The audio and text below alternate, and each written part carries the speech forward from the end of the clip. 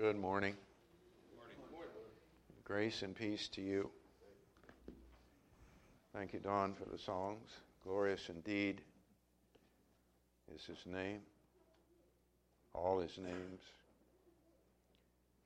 I have reference to it later in the lesson, but if you recall, we used to have that one wall hanging in the entryway with all the various names, and I shouldn't say all.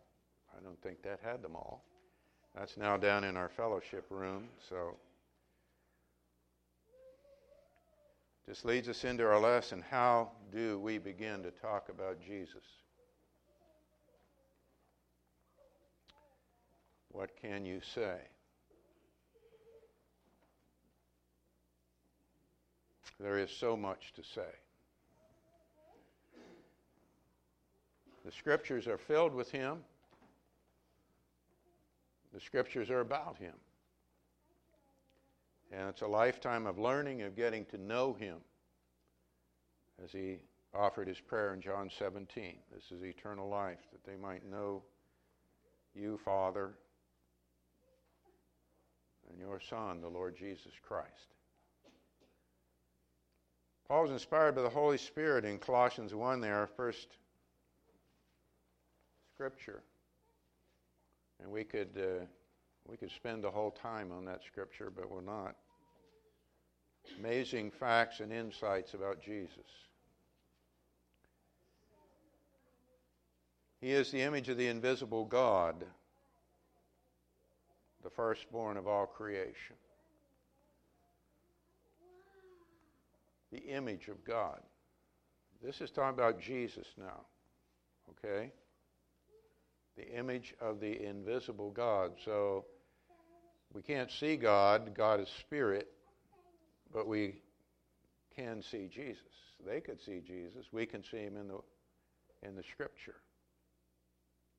He is the express image of God, as the Hebrew writer says. And that's what we're going to look at. Don read the Scripture already. He's the firstborn of all creation. That doesn't mean He was the first one born, but it means He has the right of inheritance. He's the firstborn. Consider that. He is the only begotten Son of God. Paul goes on to say, for by Him all things were created, both in the heavens and on earth, visible and invisible, whether thrones or dominions or rulers or authorities, all things have been created through Him and for Him. He was in the beginning. He was with God. He was God. He was part of the creation process. I believe when we read in Genesis, and God spoke, and God said, let there be light, that when He said that, that's the Word of God. That's God, the mind of God speaking. And when God speaks, as we understand, it happens, doesn't it? He can't take it back. And so the Word is truth. And Jesus was there. And was there with the creation. Thrones and dominions, rulers and authorities. I think it's a reference to those cosmic powers, the beings we don't see. Angelic beings, other beings that we don't even know about, that are referenced throughout Scripture. 17, He's before all things, and in Him all things hold together. First chapter of Hebrews talks about everything. He upholds everything by the word of His power. Not only did He speak it into existence, but He continues to keep it into existence by His word, by His saying, it shall continue. We're totally dependent upon the Word of God, Christ Jesus. He is also head of the body, the church. That's us. We are the body of Christ. He is the head. And we should submit to Him in all things. He is the beginning, the firstborn from the dead, so that He Himself will come to have first place in everything. Some translations there have preeminence. First place in everything. Firstborn from the dead. He conquered death. He conquered Hades. He is over all things. All things. For it was the Father's good pleasure for all the fullness to dwell in him. That goes back to verse 15. The image of the invisible God. All the fullness, meaning of God, to dwell in him. All of it. Dwell in Jesus. And through him to reconcile all things to himself, bring them back from the world of sin, captivity to Satan, being in the enemy's camp, to bring them back to God. So, as he says, having made peace through the blood of his cross. Peace. Through him, I say, whether things on earth or things in heaven. Much there we could talk about, but that's just to set the stage as we talk about Jesus.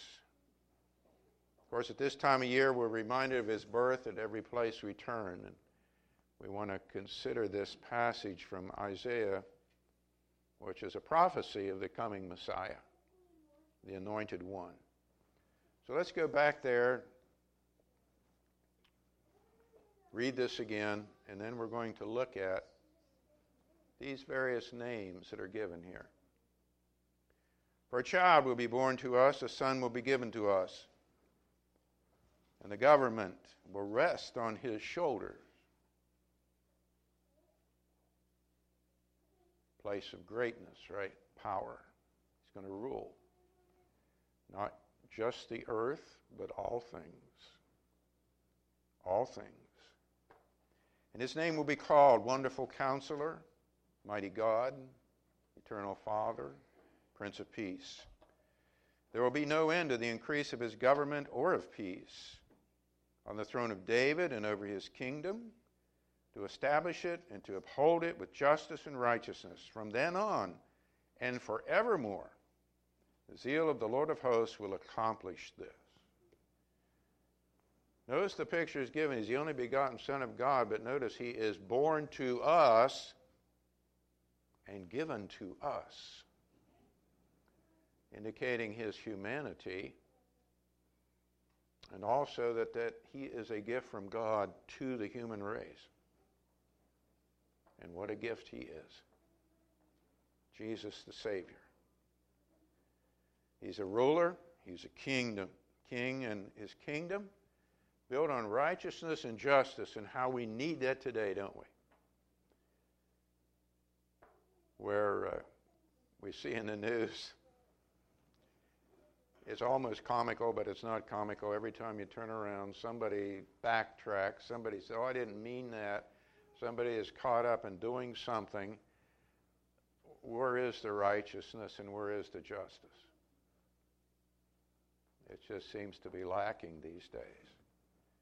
But in Jesus' kingdom, there is righteousness, there is justice, and we should realize we need that. We need to know what's right. We need true justice to come, so everybody knows where they stand with one another, and stands with God.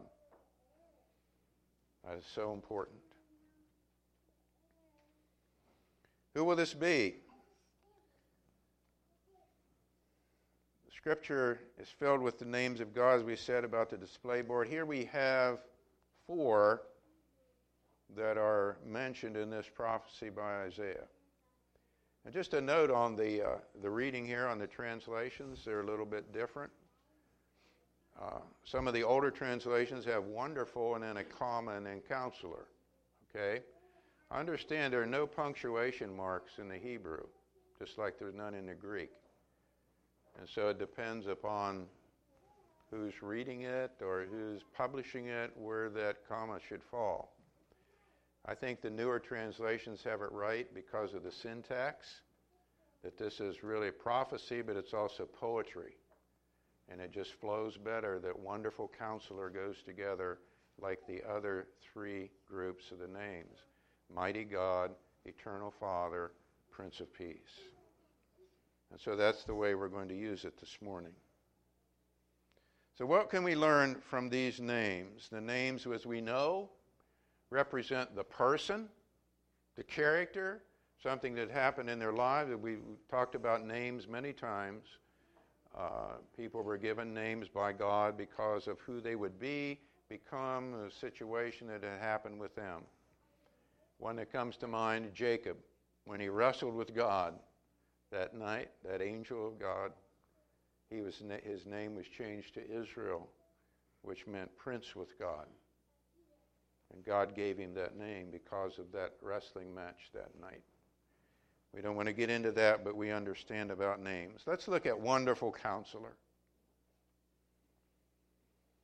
This is probably the one most overlooked in this prophecy because it's most misunderstood of the four names. Because a counselor is much more than an advice giver, okay? And very briefly, a counselor does three things. A counselor helps a person assess their life in the light of the Word of God, okay? People come with a problem. People come with a situation. And the Word of God is designed to help us live life in the right way, isn't it? It's the foundation of life. And so that's where we need to go for the truths of relationships, personal problems, internal trouble, turmoil inside, and all this. The Word of God has the answer. And so the counselor helps a person assess their life, their situation in light of the Word of God. Secondly, the counselor helps the person construct a plan to make the changes necessary in their life to receive the benefits of keeping the Word of God. What do you need to do to change? A counselor helps a person do that. You know, you're not following the Lord. You're worrying too much. How do we change that? This is what we need to do to get you to change that. You're having trouble with your children. Why is that? Are you teaching them the right way? What do we need to do to make the adjustments? And then the third thing is, and this is often overlooked, a counselor helps a person or couple or a family work through all of this until they achieve the goal. Okay? They help them work through that. They just don't tell them what to do and then let it go. Because, you know, things don't always work out when you first start to change, do they? They do not. And so you have to keep coming back and say, okay, this is working, this is not. What do we need to do? And so you work through that with the person until they're on good footing and they've got the change pretty well established in their life. So we look at Jesus. Is he a wonderful counselor? I think he's supremely qualified because he is, first of all, the Word of God himself, isn't he? And so we see in the Scriptures, there he is, the Word of God. How do we live life? He can point out to us the things we need to do to change. How to be a good parent, to be a good husband or wife, to be a good servant, to be at peace, and all these kinds of things. It's all there. It's all there. He also set the perfect example for us, didn't he, in Scripture? He showed us how to live it. There's the example we read in the Gospel. He was tempted in all points like we are, yet without sin. So he has that perfect example for us to look at. He tells us in his Word how to assess our lives in light of Scripture, doesn't he? He challenges us to do that. He says, consider. He asks questions. He says, you need to do this on a regular basis. Look at yourself in light of the Word. And then what does he do? He empowers us by the Holy Spirit to make the change, doesn't he? Also through prayer. Ask me anything and I will do it, right?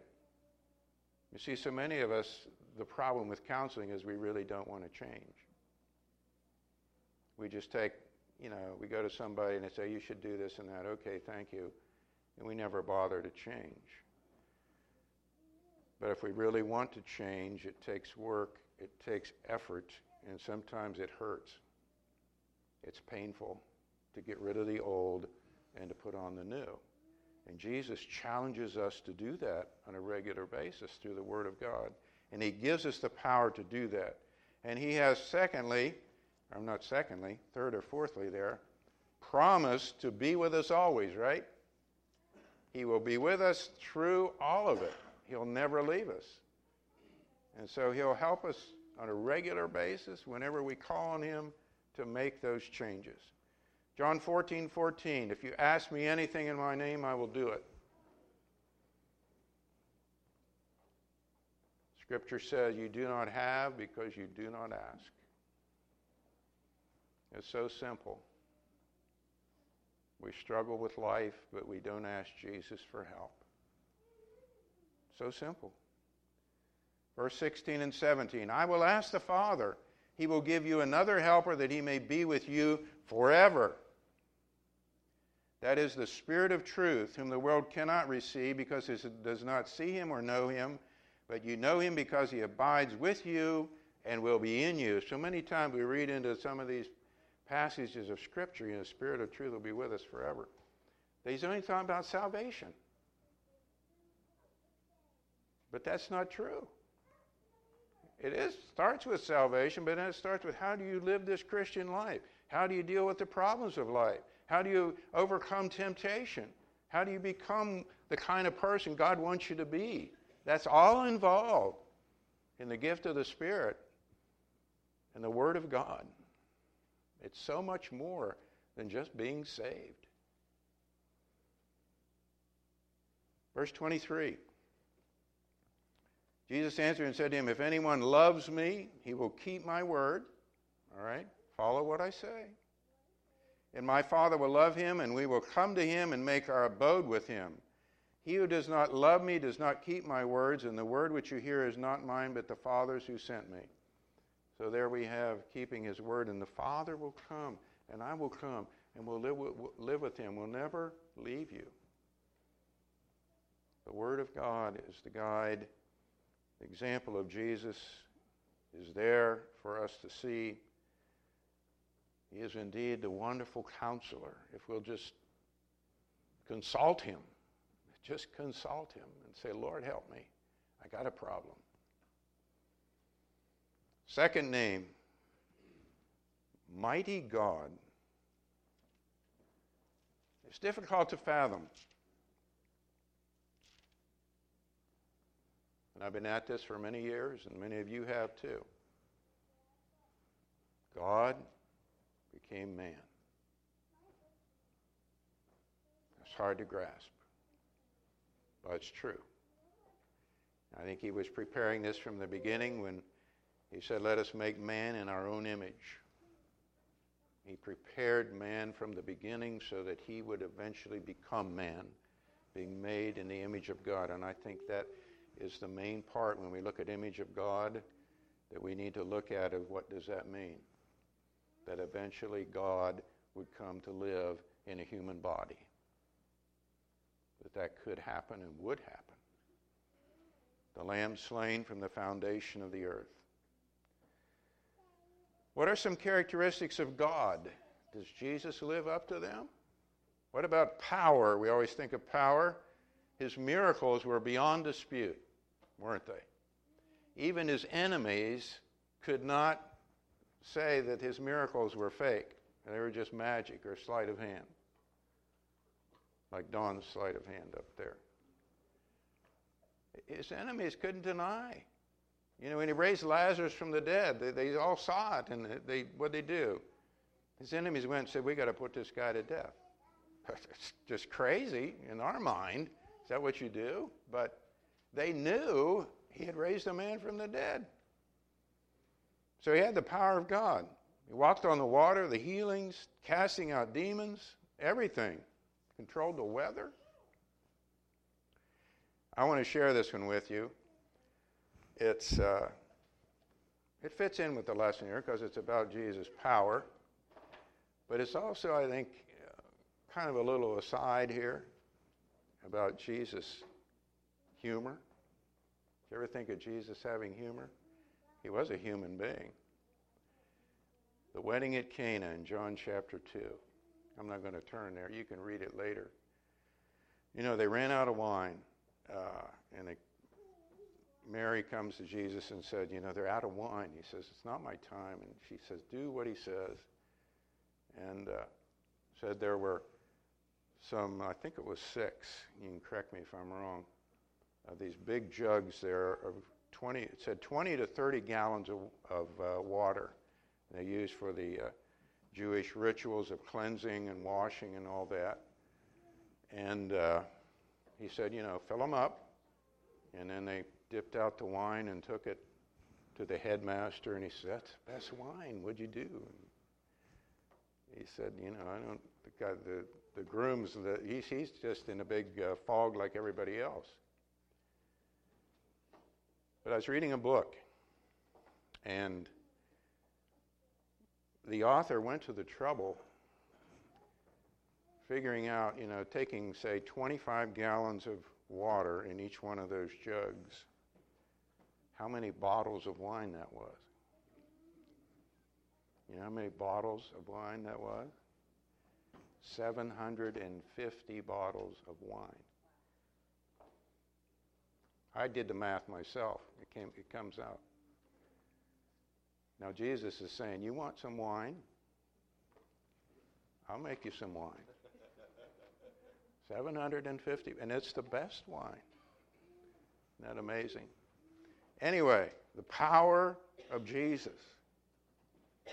What about knowledge and wisdom? We think about God. Knows all, all-knowing. Spoke with authority. It confounded everyone. He had a clear, decisive exposition of Scripture. No one could refute what he said. He was the Word of God. He had the knowledge. What about his love and compassion, his goodness? Again, we're speaking about not only the miracles show his power, but the miracles also show his compassion, don't they? He sees the leper. And the leper says, if you want to, you can heal me. And Jesus says, yes, I'm willing. And he touched him. And he was with the publicans and the sinners. He wasn't afraid what people thought, because they were all his children, all of them, not just the Hebrews, but all the people. Not just the ones keeping the law.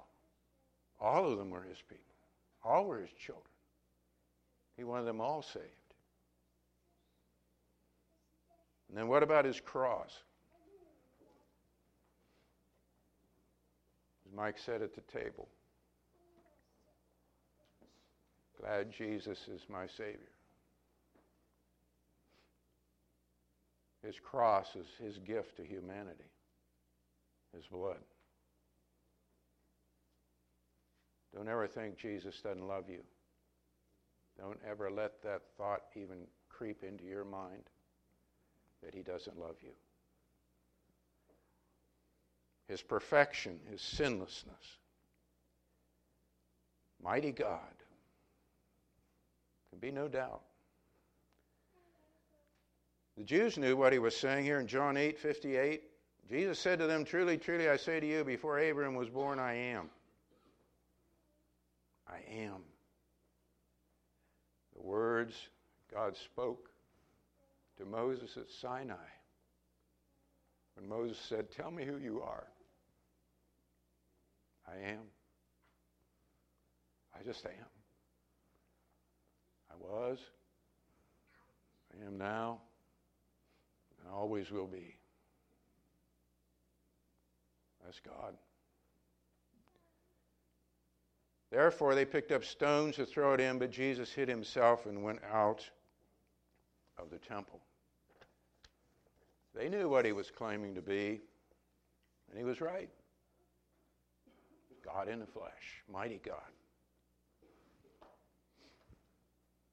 The next name in the prophecy, Eternal Father. And I thought about this. I said, why is this both mighty God and eternal Father? I mean, that's kind of a little bit the same thing, is it not? And well, yes. But I think it's probably showed just a different aspect of God. and to show the emphasis that was placed on Father in the New Testament when Jesus became the Son.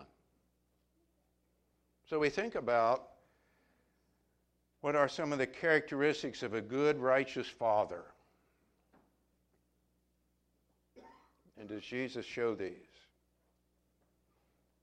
The Father is the one who is to provide stability in the home and direction. This is the kind of house this is going to be. That comes from the Father. He's the head. He provides protection and daily sustenance. I think Jesus does that, doesn't he? Provides teaching and discipline. We just kind of talked about that a little bit. He has an ear to listen. A godly father will listen to all the children. Words of encouragement. He's not constantly berating and name-calling the kids, but encouraging them in the things they can do. That's what a good father does. He helps with troubles. He's available. He provides a good example. He shows a father's love. We can't doubt that Jesus does all these and more. In John 14:8, you've heard me here before. I love the passage. I'm actually going to start in 7.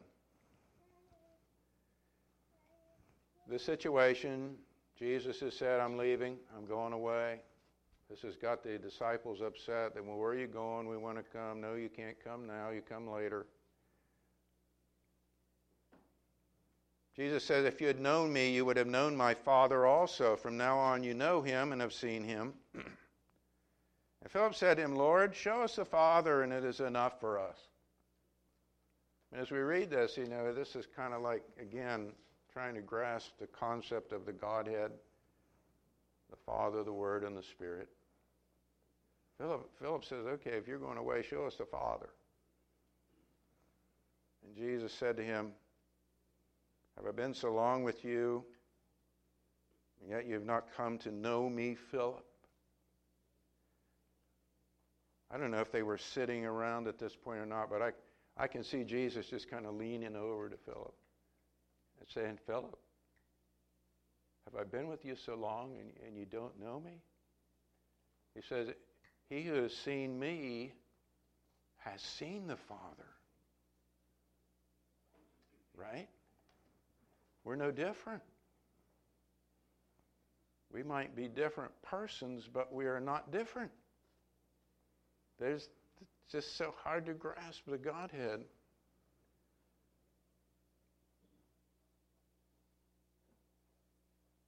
How can you say, show us the Father? I've been here. Do you not believe that I am in the Father and the Father is in me? The words I say to you, I do not speak on my own initiative, but the Father abiding in me does the works. Inseparable, the same, yet different, difficult to grasp. Eternal Father. Yes, he is. And the last one, Prince of Peace. To really grasp this, we have to go back to the beginning and see how Satan brought war and destruction into the world when he tempted Eve and caused her to sin.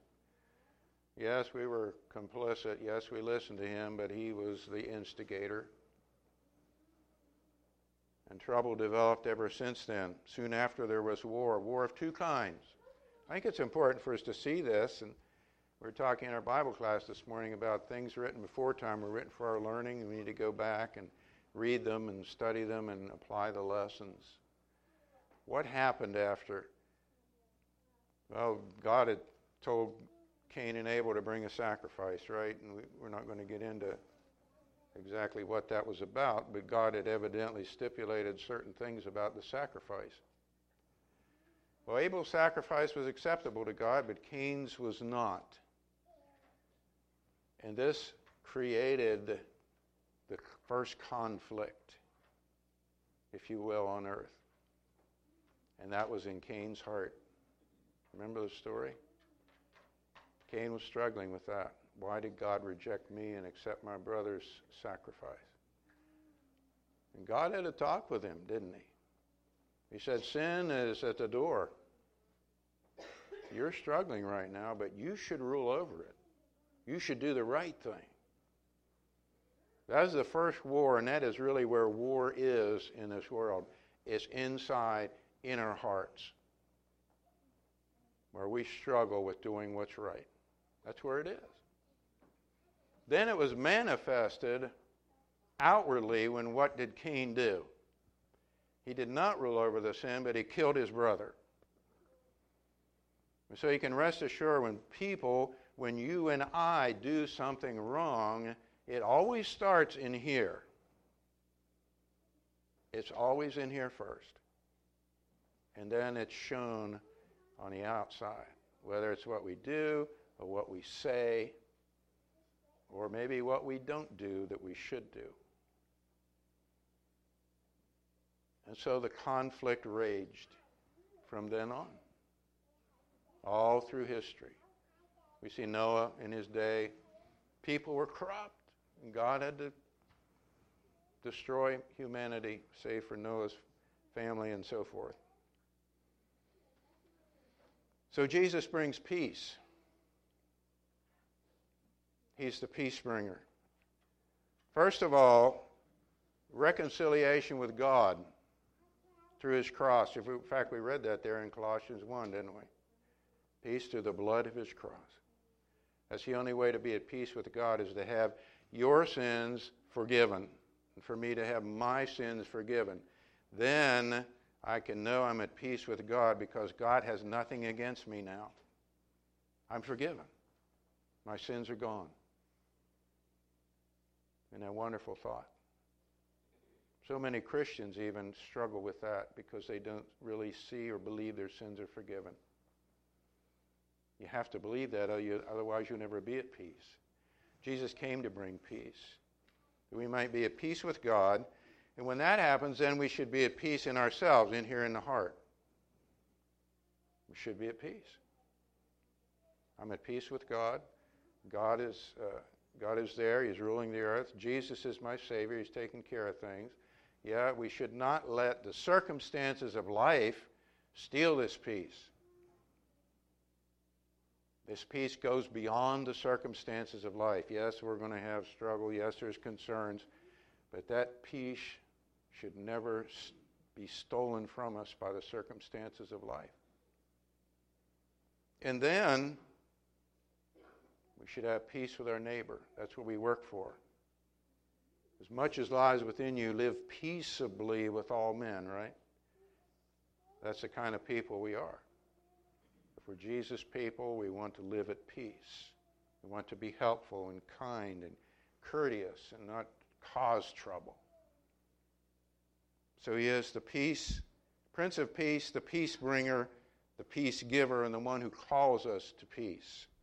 John 14:27, as we close out, peace I leave with you.